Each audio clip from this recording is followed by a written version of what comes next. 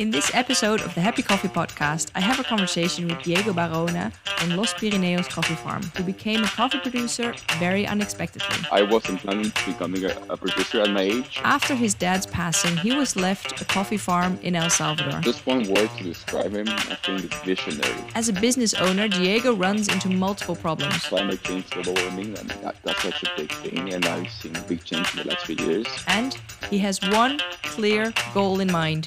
For me, coffee, I just want to be drinkable. I don't want to be intimidating to people.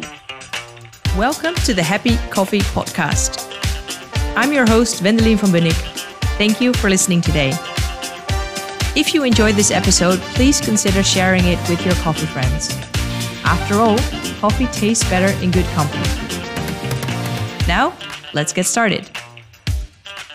Diego, welcome to this episode of the Happy Coffee Podcast. Thank you so much for joining me. It's an absolute pleasure and a privilege to have you on. I feel like we don't often get to hear the producing side of the voice of the producers that often. And as part of that, I've been wanting to talk to as many coffee producers as possible, and this conversation is the first one of that. So I'm really grateful that you agreed on joining me today. So first of all, thank you for that. Thank you so much. I'm really honored to be here with you. So shall we kick off by you doing a little bit of an introduction about yourself? Just tell us a little bit who you are, what you do, what your journey in coffee is. Pretend that we have no idea who you are, and just tell us your story. Perfect. Yeah, I'm Diego Baraona. I'm a fifth-generation coffee producer here in El Salvador. Right now, I'm heading to my fourth year, actually, running the farm Los Pirineos. Wow, it's been such a big journey, and honestly, life brought me here, destiny brought me here. I wasn't planning to becoming a producer at my age. I became a producer when I was 25 years old. I'm 29 right now. My father, Gilberto, which you met, he's a legend. And thanks to him, he left us a really big legacy. But he passed away COVID in 2020. So when that happened, I was currently living in Barcelona. I was studying and working in SAP consulting, so nothing to do with coffee. I was more in the tech industry, in the consulting industry. Mm-hmm. So when that happened, that year in COVID, in the pandemic, I was faced by a really big choice. Would I just stay in Spain, follow my life, do my own thing, or go back home and take over the farm and the whole business? It was a really hard choice to take, but I was like, no, I need to go back, take on a challenge, because I don't need to run away from problems. I need to face them, and I feel like that was a good challenge. And since then, I have no regrets. I'm really happy to the choice. I've learned so much about life. I've gotten really good life lessons. I've always loved coffee in a way. I knew I was going to get into coffee, but like later on in life, not at that age. But so far, it's been such a wonderful journey, and it's been really nice to meet people in a really dynamic industry. Yeah, I mean, I think I speak for a lot of coffee professionals when I say that your father was indeed a legend and a hero. I was fortunate enough to meet him when I was traveling to Origin to El Salvador in 2015. And are you okay with talking about your dad a little bit? Yeah, for sure. Yeah. Because what I remember from meeting him is his amazing energy. He talked constantly. I think we were invited to your parents' house for a cupping in the evening, and then your mother made us hamburgers, and it was absolutely wonderful. And then we visited your farm the next day, and he seemed particularly proud of his nursery with all these crazy varieties because when in 2015 I was in the coffee industry for I think 3 or 4 years, so quite not that long yet. I was still in the stage that I thought I knew everything, and then I was confronted with the fact that I didn't know anything the moment I went to Origin, and seeing those varieties that your dad produced there was ridiculous. Like I'd never these varieties that I'd never heard of. That was groundbreaking. That makes me wonder, like, what was it like growing up with your dad? That's a good question. So first of all, I think if there's one word to describe him, I think it's visionary. I think because the farm, it was before he took over in the early 2000s, the farm wasn't really like that special, you know. I mean, it's a beautiful place, yeah, but it was only focused on producing cherries, and like the mentality was different. But when he stepped in and he took really over, the vision he brought and the mindset, it was just mind blowing. Like he saw something really big out of his place, and thanks to him, I am where I am right now. But yeah, going back to your question, to be honest, it wasn't easy because he was such a big deal. So he expected a lot from me and my sister. So sometimes it's a lot of pressure. And when I stepped over the business almost 4 years ago, that was always lingering in my mind. Am I going to do it justice? Because he left such a big project, such a big mark. I was like, am I capable of like stepping in his footsteps? Am I capable of continuing? Am I worthy? So many big questions. But I really liked it because he was always expecting the best of us. He was always pushing us to be the best. So I think that's what a great dad does to a son. He pushes you to get the best version out of you. Yeah, I can imagine that he was a big personality, and that you may Mm-hmm. be different in that, but that doesn't mean that you can't make your own. Like, you can continue. It seems like you're, at least that you're continuing that legacy, but also making it your own.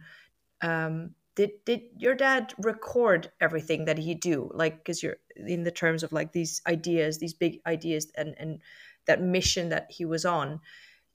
Like, obviously his passing was quite unexpected. Um, did you Mm-hmm. have enough like information of what was in his head to continue it?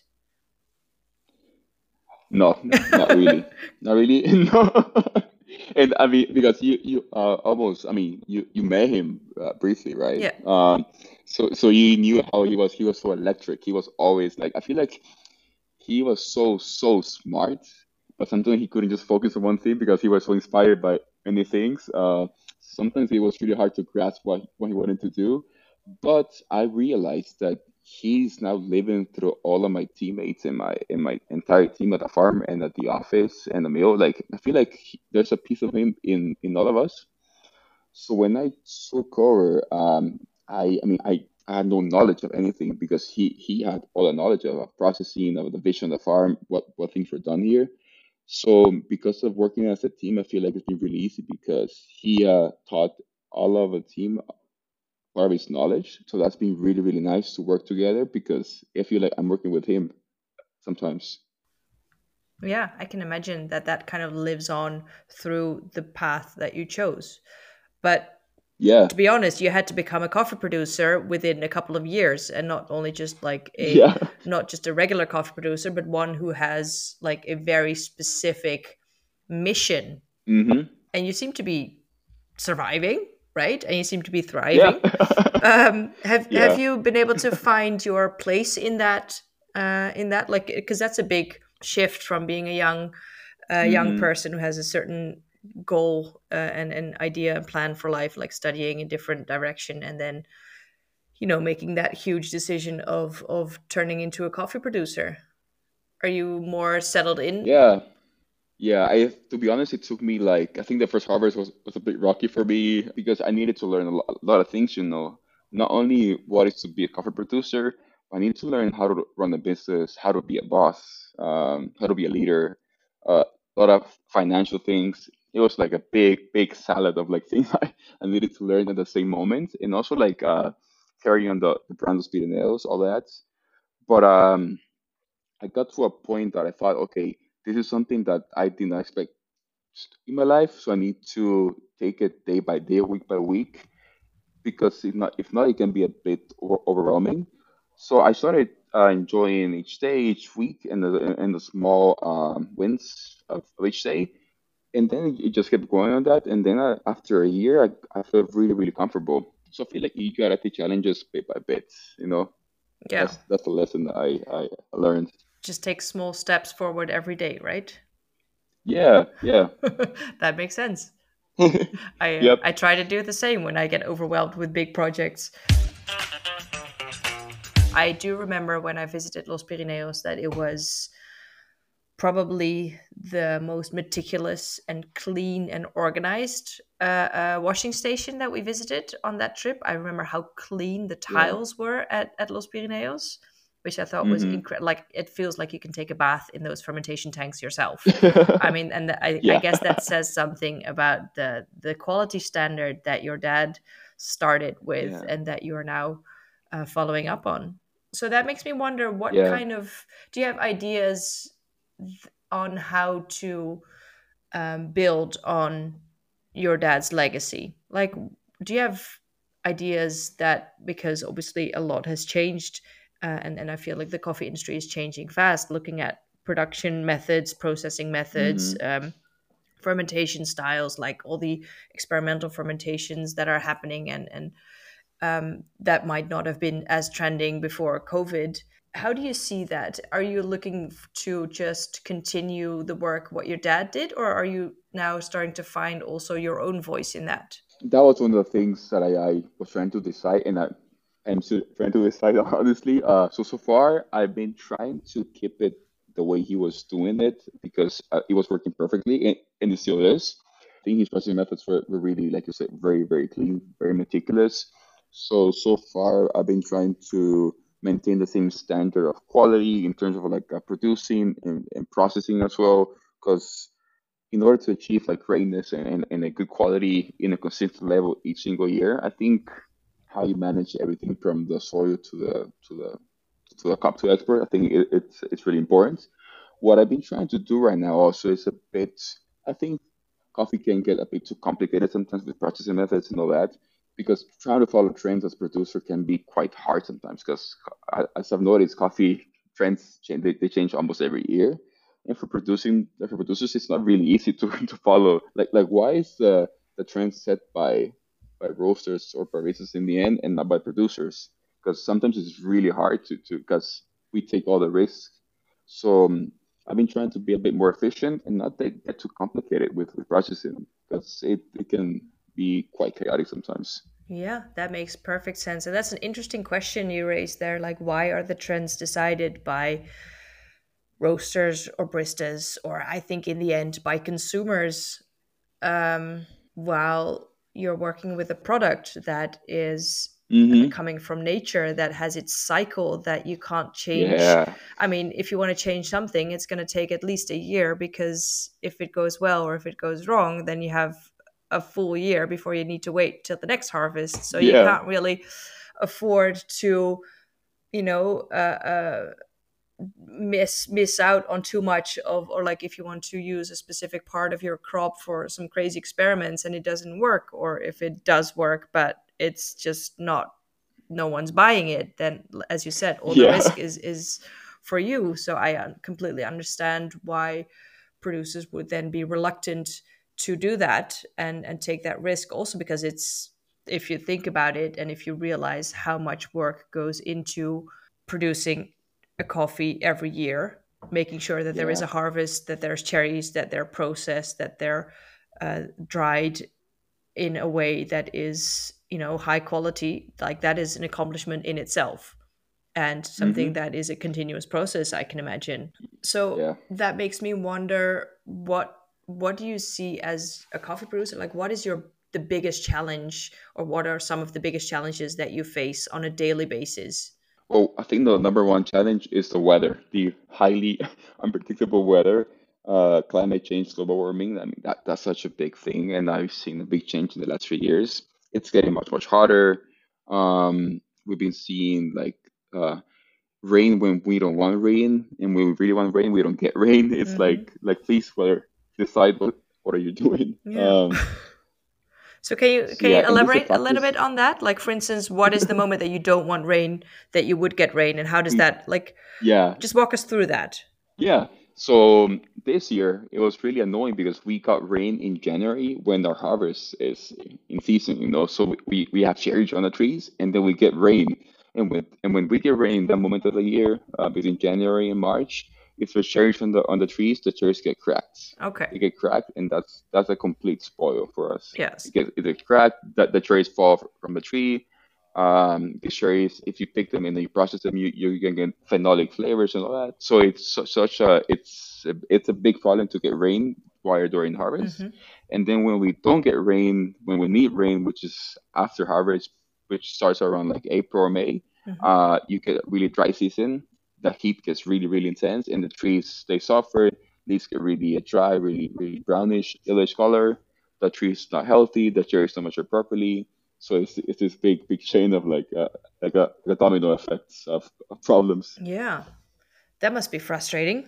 And you said Oh that yeah. you're definitely noticing, like, because you mentioned the last 3 years, so it's not climate change that is like gradually changing over 10 years, but you're noticing like Hmm. actual big changes within a time frame of Yeah. three harvests.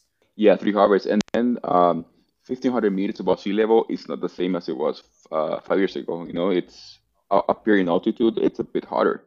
So people who were down there at 12,000 meters, which back then it was like, oh, it's a good height or altitude. Now it's so hot. Okay. So it's slowly like, yeah, changing. Yeah, so that's moving upwards as well. So you need to have higher Hmm. elevation for those lower temperatures for more gradual Yeah, growing.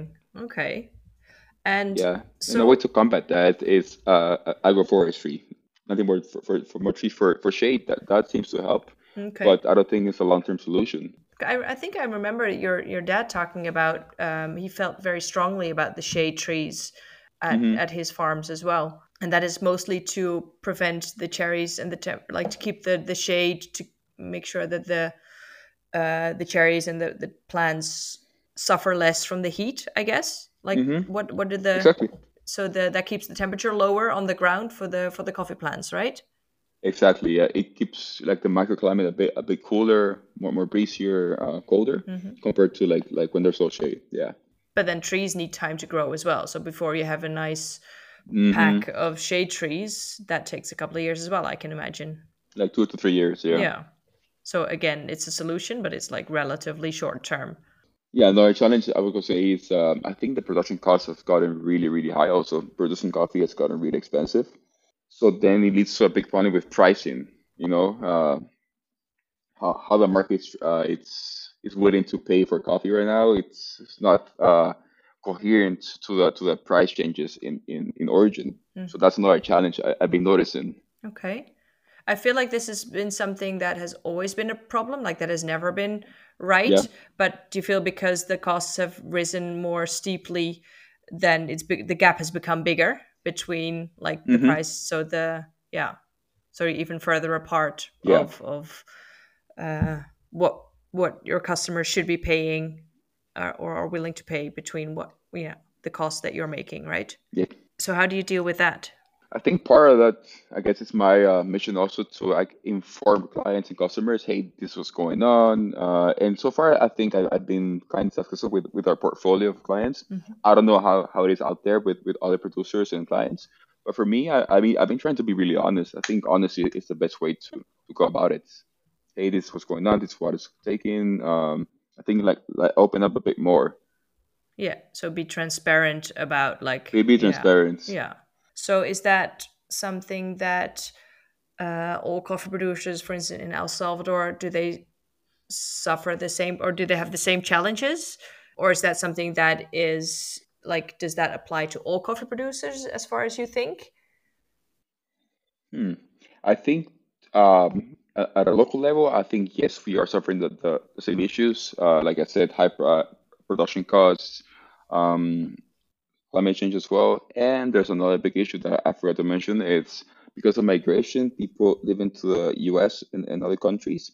It's been getting harder also to find pickers or workers each harvest. So that's another issue that all of us are going through, Yeah, so that means that the people that you can the find, workforce. yeah, they you probably need to pay them more to make it interesting to pick coffee and to be like a seasoned worker, rather than for them to find a job somewhere in the US where they can probably get a different pay rate or think they can. Exactly. Yeah, but then pay more, it's a very tricky situation because if I pay more, I can disrupt my other neighboring farms who are not able to pay more, and then I'm gonna take all the work from him because I'm paying more. So it's a tricky situation also. Just paying more, I mean it's nice to pay more, like much more, but I'm gonna disrupt the other farms also. So Oh, that's how to Yeah. That's interesting. Is that do you have a close relationship with your neighboring coffee producer? Like you clearly then you're not as competitive, but you're more in the same Yeah, boat together. exactly. Yeah. And that's something I've been trying to also change here. We shouldn't look at each other as competition, as producers, because coffee is such a huge market. I feel like the demand is bigger than the than the actual production of coffee in the world. So I think it's really nice to be able to communicate with other producers, farmers, and share knowledge, share costs. You know, hey, how much are you paying for this? Hey, how much you're producing? Like that's really important because it gives also like a ballpark and it's like a way to like it's like a thermometer in a way to see how things are and if things make sense. So the sharing of knowledge and techniques, I think, is really important in order for us to grow as a country and as an origin. Yeah, that makes perfect sense. I guess we're trying to do the same thing here, for instance, with the which is not exactly the same, but it reminds me of the payment gap between men and women, where if Yeah. women talk more about how much, if we're more open about how much we're actually making, then things become more clear and you can have a better understanding, like a thermometer, as you said, of what you're worth. And if you want to go into negotiation, Hmm. you have a better feeling of what's fair and what's not fair, and you don't accidentally price yourself out of the market. Or yeah, you can help each other. And as you mentioned, obviously the demand is so high for coffee, but what always fascinated me from my privileged side as a barista, or as a barista trainer working at a coffee roastery, is that the customers in the end, with their choices of what they buy, have so much power, and it's baffling Hmm. how little power lies at the producing side, while we are 100% dependent on the fact that people are producing coffee for us. And Yeah. it is my I've been working in specialty coffee now for I think 13 or 14 years, and I still on a daily basis I try to tell people that and why they should be paying more for their coffee. But it's such a frustrating thing to realize, especially if you've seen the producer side. And not even, I can't even imagine how much stronger that must feel if your livelihood depends on it. Like you're trying to support a family and you're trying to support your neighbors. And well, it would be so much easier if people would just be willing to make sure that as long as your business is sustainable, like if you can run a sustainable Hmm. business, then that is the solution to us being able to get our coffee on a daily basis.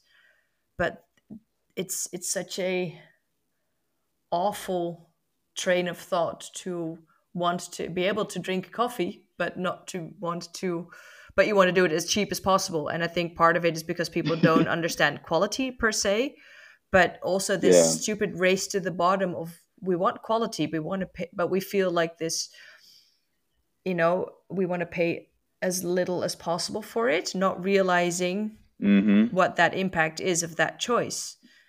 And Yeah. I think the only thing there is to be done is what, you and I try to do on our sides of the globe, is just to constantly talk about it and remind people, make people aware of, like, I hope you feel proud that you struck a bargain now, but do you realize the impact? Like, do you know who's paying the price for that now? Like, do you think Diego's kid's going to go to college? Like, it's and I think the more Yeah. you try to give names and faces to producers, the more you can Yeah. make people aware of, like, why we should actually be paying so much more Yeah. for our coffee. It's like I'm not trying to get ultra rich and millionaire, like that's not what I'm trying to do. I'm trying to run a sustainable business that makes sense financially, Yeah. you know. So it's not I want to raise prices to like on the like a really abnormal price, but yeah, the price increase should be a bit more coherent regarding our costs, our costs here Yeah, it should be at interesting origin. to run a business that, Mm-hmm. I mean, obviously, anyone who's running a business that doesn't make enough profit to sustain the Yeah, business and sustain themselves, each year. yeah, then Yeah. you'd be a fool to continue on that path. Like, you're not running a charity. You're trying to, No, no, not at all. make a living doing Yeah, something you like, which is basically what we're all trying to do. We just want to make a living by doing something that we like, whether it's making coffee or producing coffee or roasting coffee. yeah, exactly. Yeah, because in the end, I realized that the farm is the business. It's not only me, my mom, and my sister. It's also all the entire 70 employees plus their families that depend on the business. There's this like microeconomy depending on the farm and the exports. Yeah. If you see that at that scale also. Yeah, it's a whole community around it as well. One thing that I remember very vividly when I visited El Salvador was the impact of Roya. Yeah, Can you tell me a little bit about how that is in the year 2023? it's still the same. Hasn't changed at all. Yeah. It's still alive and strong as always. So far, to be honest with you, there's no cure for it. There's no cure at all. There's solely I've been like finding ways to like treat it and to prevent it or to like I guess like mitigate the effect. But it's always there, always, always. And with these rains that we get suddenly, it gets quite trickier because it gets spread again because it's a spore, right? So it's because it's a spore, it travels really easily with the wind, and with people walking during the harvest with pickers, they can get stuck on their clothes and they can spread it really easily also. So it's still the same as usual. It's still strong, active. Yeah. I remember driving through El Salvador and then seeing whole farms or like just destroyed and Ravaged, yeah, yeah. and people not having the financial means to revive Hmm. their farm. Also because obviously it takes years to build that up. Yeah, it that made such a huge impression on me. Um, and it's so does climate change affect that as well? Like, does that have is there a correlation between the two? Yeah, for sure. Like I mentioned before, because when we get like sudden rains in moments that we don't want rain, Royas appears again and starts spreading again in moments that you don't want to have Roya. So it's like it's like playing whack-a-mole. Like you tackle one issue, then one pops up again. So you get two issues at the same time. Sometimes with the rains and the Roya humidity, like Roya loves like humid spots also when it's raining and it's humid, it's not really good. So yeah, they both go hand to hand. Yeah. I mean, I love the analogy of playing whack-a-mole. I see you running around your Yeah. farms now with like a spray can of pesticides. Like, no, there it is. uh, That's it's funny like that's how I feel sometimes. Oh, this happened, okay, I solve this issue. Oh, one more issue here. It's like issue after issue. yeah, But then it's such it I mean it's funny, like it's that's what it's to be a business owner, I think. It's like solving issues, and yeah. You like fix one being issue, perseverant and one like thing, yeah, and then the next one pops up. I guess that's life in general, yeah. isn't it? Like the moment I guess things yeah, seem to be yeah, going life in well, general. it's like, It, and then I told my mom like, Mom, I think college didn't teach me anything. Because college is one thing, but running your own business, oh my God, it's tough. It's I tough. yeah. It's really nice. It's beautiful. It's like flexible. It's you learn a lot of things.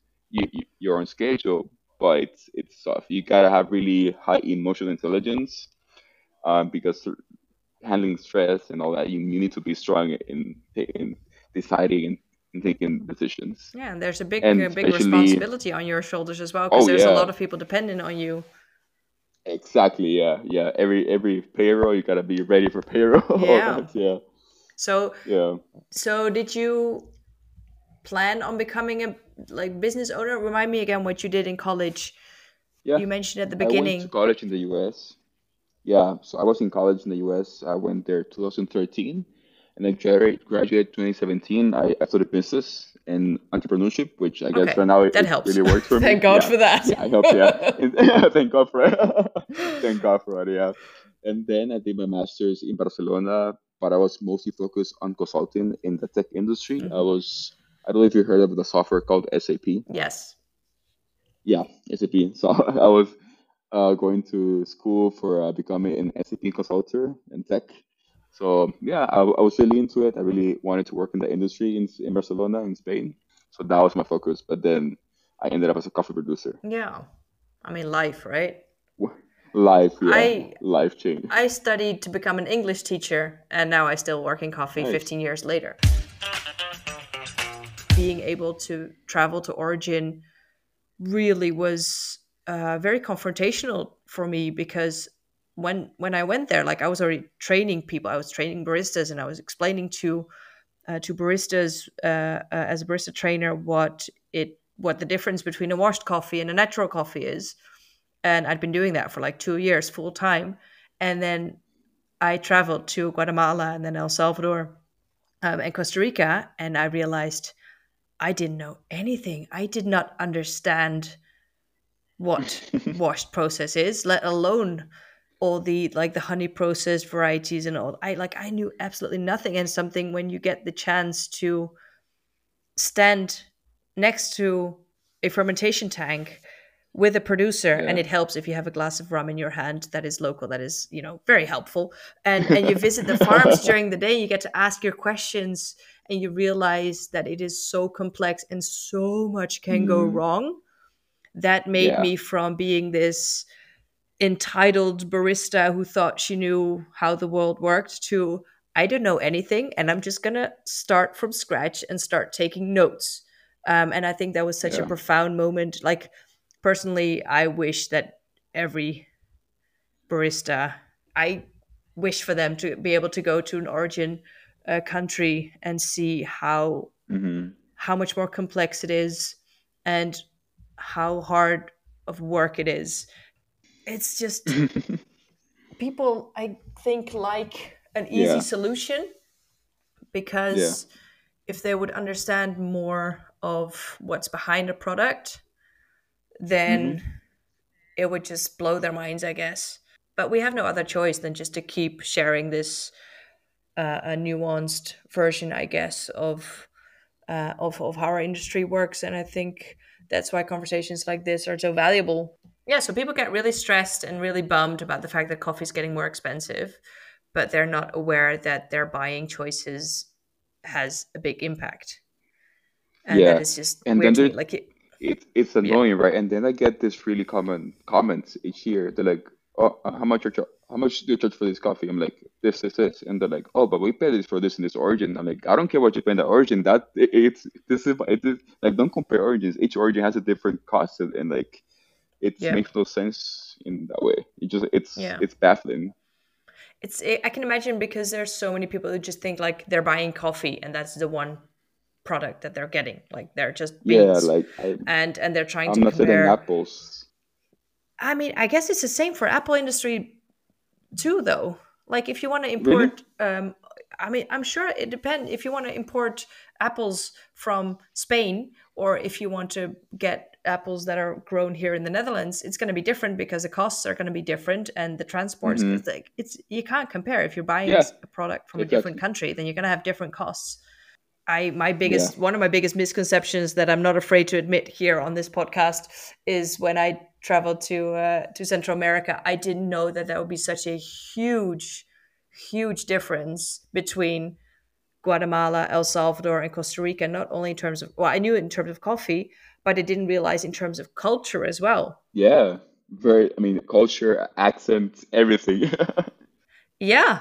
And obviously, when you think about it, it's embarrassing, because we like to make jokes about the Americans, how they think that Europe is just one big a continent, or and then we think like, do you know how different the Dutch are from the Germans and the Belgians? So I did the exact same, and that's because you're very like remote from each other, I guess, and it's not that, but that's why being able to travel, or at least being introduced to more cultures, is so important. So one thing I've been wanting to ask you as well, I remember, and you can always say if this is not something you can answer, but one of the biggest thing that made an impact when I visited Los Pirineos was your dad's nursery and all these crazy Hmm. varieties that he showed me, including a variety that had like I think 6 or 7 seeds in one cherry. Oh, I think it was yeah, polisperma. polysperma. That Yep. was ridiculous. Yeah. Um, is it still there? Like, is that a coffee variety that he just kept for fun? Or can you tell Yeah. me a little bit about that?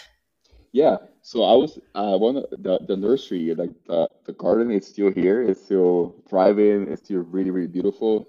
I call it the Los Pirineos candy shop because it's like going to a candy shop and seeing all the different coffee varieties. It's really nice. And in the last 3 years, I've been growing it more. I've been able to get some more new coffee varieties. So it's exciting to Hmm. keep on growing on the selection on the menu of Los Pirineos. And but experiment is still there, but it's only in the garden. I have no Yeah. plans on planting on the field, but it's still there because I think it's a really beautiful tree, and it's really mind blowing to see the really huge cherry with like the 10. I think it's 10 seeds actually inside. If you open the cherry, it looks like a little mandarin, right? Yeah, yeah, So funny. it's I insane. didn't even Yeah, realize that existed. And now that we're heading towards the direction, I'm interested, how important is being able to do marketing and getting your like name of your farm out there for a producer? that's a really good question. Yeah, and I think marketing is really, really important. And I had this talk with somebody recently. Social media is such a powerful tool, and I think producers should exploit it much, much more. Social media can open you so many doors because it's like you said earlier today. I think social media can be a way of like telling stories, but like actual stories of what it is to be a producer. So marketing is such a really important tool, and producers should always be focused on building their farm and their brand via social media. That's which is such a powerful thing to do. And what I realized is really also easy to grow your customer base because for me, I work with importers for our market in Europe. So it's really cool that I get messages or I can reach out to roasters. They're like, hey, I want to get a coffee. How do you go about it? And then it's really cool. Hey, perfect. Can you give me your email? And then it's a perfect way to connect roasters with the importers. And that way, me as a producer, I get more customers, and the importer also gains more customers. So it's this like symbiosis that's really cool to create via social media, which is it's really easy to be honest, right? Like Yeah. you said. And it also helps giving faces and names to the Hmm. people that were like whose products we're trying to sell. I remember when I went to El Salvador, I came back and I think it was uh, one of your colleagues from El Salvador, where I got to ride a horse on his farm, and that Nice. was for me. I won't lie, that was a bucket list thing. And I came back, and after everyone, obviously our customers, wanted to know like, oh, how was your trip? And all I kept telling people is like, this is the coffee that we're roasting now. That was from that farm where I was on that horse, and I think I sold the most of that coffee not because of the freaking horse, but because I made it personal. Like it was personal to Yeah, me that that farm had made a personal impression. I think I even used that farm's coffee for my the pre-rounds of my barista championship that year, just because I think people want personal stories as mhm. well. Like Yeah, we need exactly. yeah we otherwise you're just um it's just anonymous, and that doesn't give you any emotional connection. And once you know someone, once you make friends, or you have experiences, or you have a certain emotion with people, then you know that is so much stronger. Yeah, and that obviously that always helps. Coffee sometimes can have like a really has like a marketing problem sometimes. It can be quite hard for people to access it or to like approach it. So it should be Yeah, a bit more friendlier to consumers also. yeah, I agree. I mean, especially if you want to make an impact, you need to reach larger groups of people. Like there's always this struggle between the masses that maybe have no idea about quality.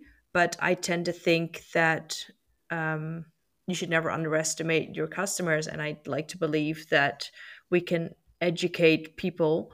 But that doesn't mean that, for instance, my mom, who's like just a regular coffee drinker, needs to appreciate a thermal shock, whatever, geisha, Yeah, yeah, because she probably never will. Because if I say like, this is very special, this is the best of the best, she'll be like, I just want a good cup of coffee. Like I don't want that full thing.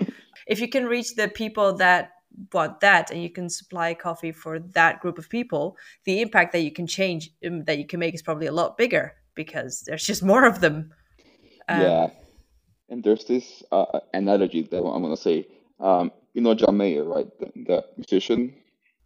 Yep. John Mayer in an interview said that when he was going to college in music, people were like, hey, man, what scale were you playing on? What, like really like techie stuff?" And he was like, "I don't know." And he mentioned like he just wanted to be listenable. And for me in coffee, I just want to be drinkable. I don't want to be intimidating to people with processing. I want people to enjoy coffee each day, like have a coffee that people want to drink each day. I think Yeah. that's the goal that I have. I mean, I 100% resonate with that, because that is also exactly why I started the Happy Coffee Network. What is your guilty pleasure? What's my guilty pleasure in coffee? I I mean, it guess doesn't I have to be just coffee related. in coffee. Oh, really? No, it can also just be a music taste or a movie. Maybe you secretly love, I don't know, Terminator movie. That's not even a guilty pleasure. That's just Oh, okay. Oh, music taste. I really enjoyed 80s music, like 80s music. See, I there think you just go. 80s. I think 80s. I wish I was born in the 80s. It's just For like some a reason, really I fun felt that was going that direction. I was hoping for it. I knew it was going to be 80s. Oh, there's 80s. so I many love guilty 80s pleasures. music. Yeah, That's like amazing. like the really cheesy 80s songs. I think they're great songs. I I hope that you'll be at the next World of Coffee show, and we can hang out, and we'll go to an 80s bar and have a dance Yes, party there. and karaoke. We should do Ah, like a so cool. karaoke 80s theme party. Yes. Amazing. I'm here for it. All right, Diego, thank you so much for spending this time with me and sharing and being so open and honest about your life as a coffee producer and continuing the legacy of your dad. Thank you so much. It was a really nice talk. I hope you enjoyed listening to this episode of the Happy Coffee Podcast. If you liked it, consider sharing it with your friends or fellow coffee lovers. This will help us reach more people and make a bigger positive impact. Also know that you're so welcome to join our community, the Happy Coffee Network, where you can ask and answer any questions, as well as join our events, workshops, and monthly get-togethers. Until next time.